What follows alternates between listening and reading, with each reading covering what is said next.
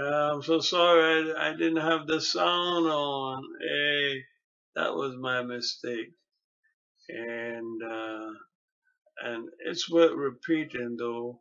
Some of the things I said, if not all the things I said, it's a great implication of David to many aspects of the things that we'll be sharing in September, fear and faith.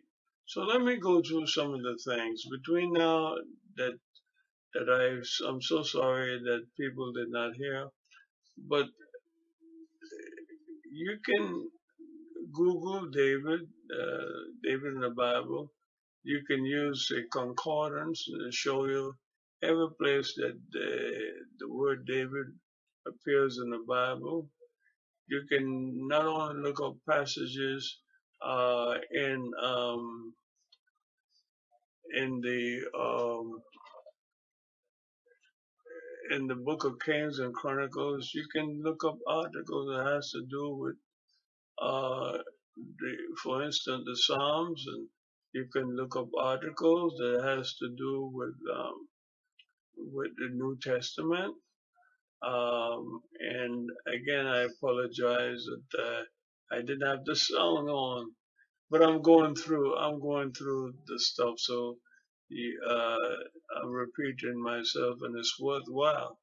It's worthwhile. So David is a large figure in the Bible, and in some ways larger than Moses, larger than Abraham. And so how can that be? Well, we associate ourselves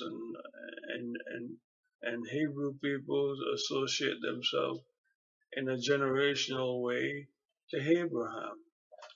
And but when it comes to messianic connection, it's between us and David, David and us.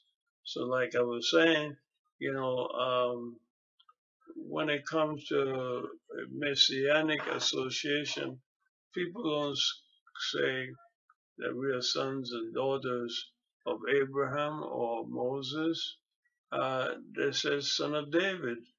In the New Testament, David is called the son of David, and it's strict that is in a strict messianic sense. That's why David is so overtowering in the Bible. Is very large, and so as we study David in terms of how his faith overcame fear, and we'll get into very much deep in that. We need to consider some other things. As I was saying before, David is a large person geopolitically, politically, militarily, as an ordinary person, as somebody who came up the hard way. He went through the school of hard knocks, as we would say. He's like me and you, yet he's a king, yet he's a messianic figure. David is quite complex. And I think that we're going to enjoy ourselves no end as we study the life of David together.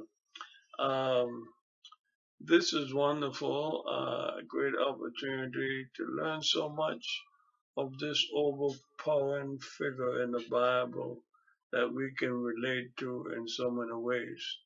If you were to go to Israel today, one of the principal things that you would see or you'd be told about, maybe a tour would take you there, would be the tomb of David. Yeah, not the tomb of Elijah, not the tomb of Jeremiah, but the tomb of David. Like I said before, we don't talk about the star of Barak. We don't talk about the star of Jethro. We don't talk about the star of Rahab. We talk about the star of David, which is a symbol of the Jewish state. So it's so important uh, who David is to the Jews even to this day and how they relate to him. And of course, many ways in which we relate to David, David relate to us is by his humanness. He loved with passion. He, he hated with passion at times, if you want to put it that way. And some people might shudder. He wasn't a mean person necessarily. He wasn't vindictive, and he wasn't foolish. He kept his enemies close to him, but at the same time, he seemed to act naively. And but in many, many instances, he was quite a cunning person. He plotted, even though people plotted against him. He bided his time, he waited, he sized people up, so forth and so on. He exhibited fear, and it would be interesting how we explore it. Was there fear of many things that David had? He didn't fear Goliath, but did he fear to some degree? Some may say, well, he was just respectful. Um, Saul. That those are interesting things. But at the same time, he's always um, kind of plotting in the back of his mind, like I said, cunning, how he treated his enemies. As I said before, he kept them close. But before his son Solomon took over, and when he got quite old, he got rid of a whole lot of his enemies who he had kept close, but who he knew would try to overthrow Solomon.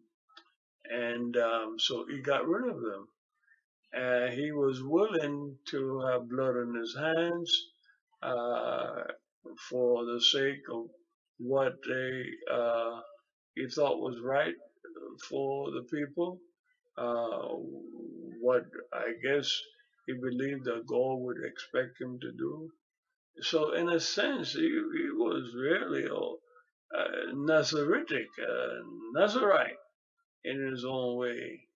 Yet, he committed adultery, committed murder, and then he was so compassionate, so loving, so kind, so faithful to the people.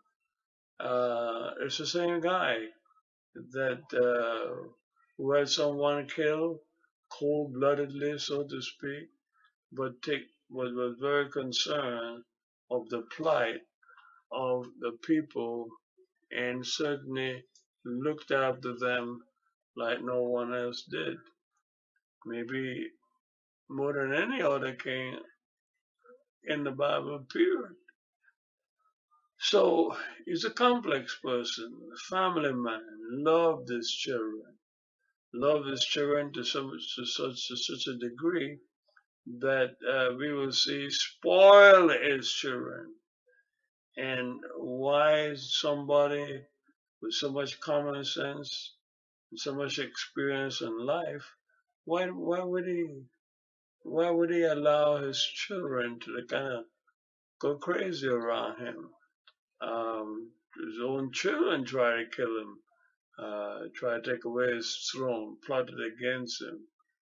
Yet, this is a man who was suspicious of anyone who was still around that was related to Saul and made sure that he treated Mephibosheth with kindness, but at the same time keeping an eye on him, never fully trusted him.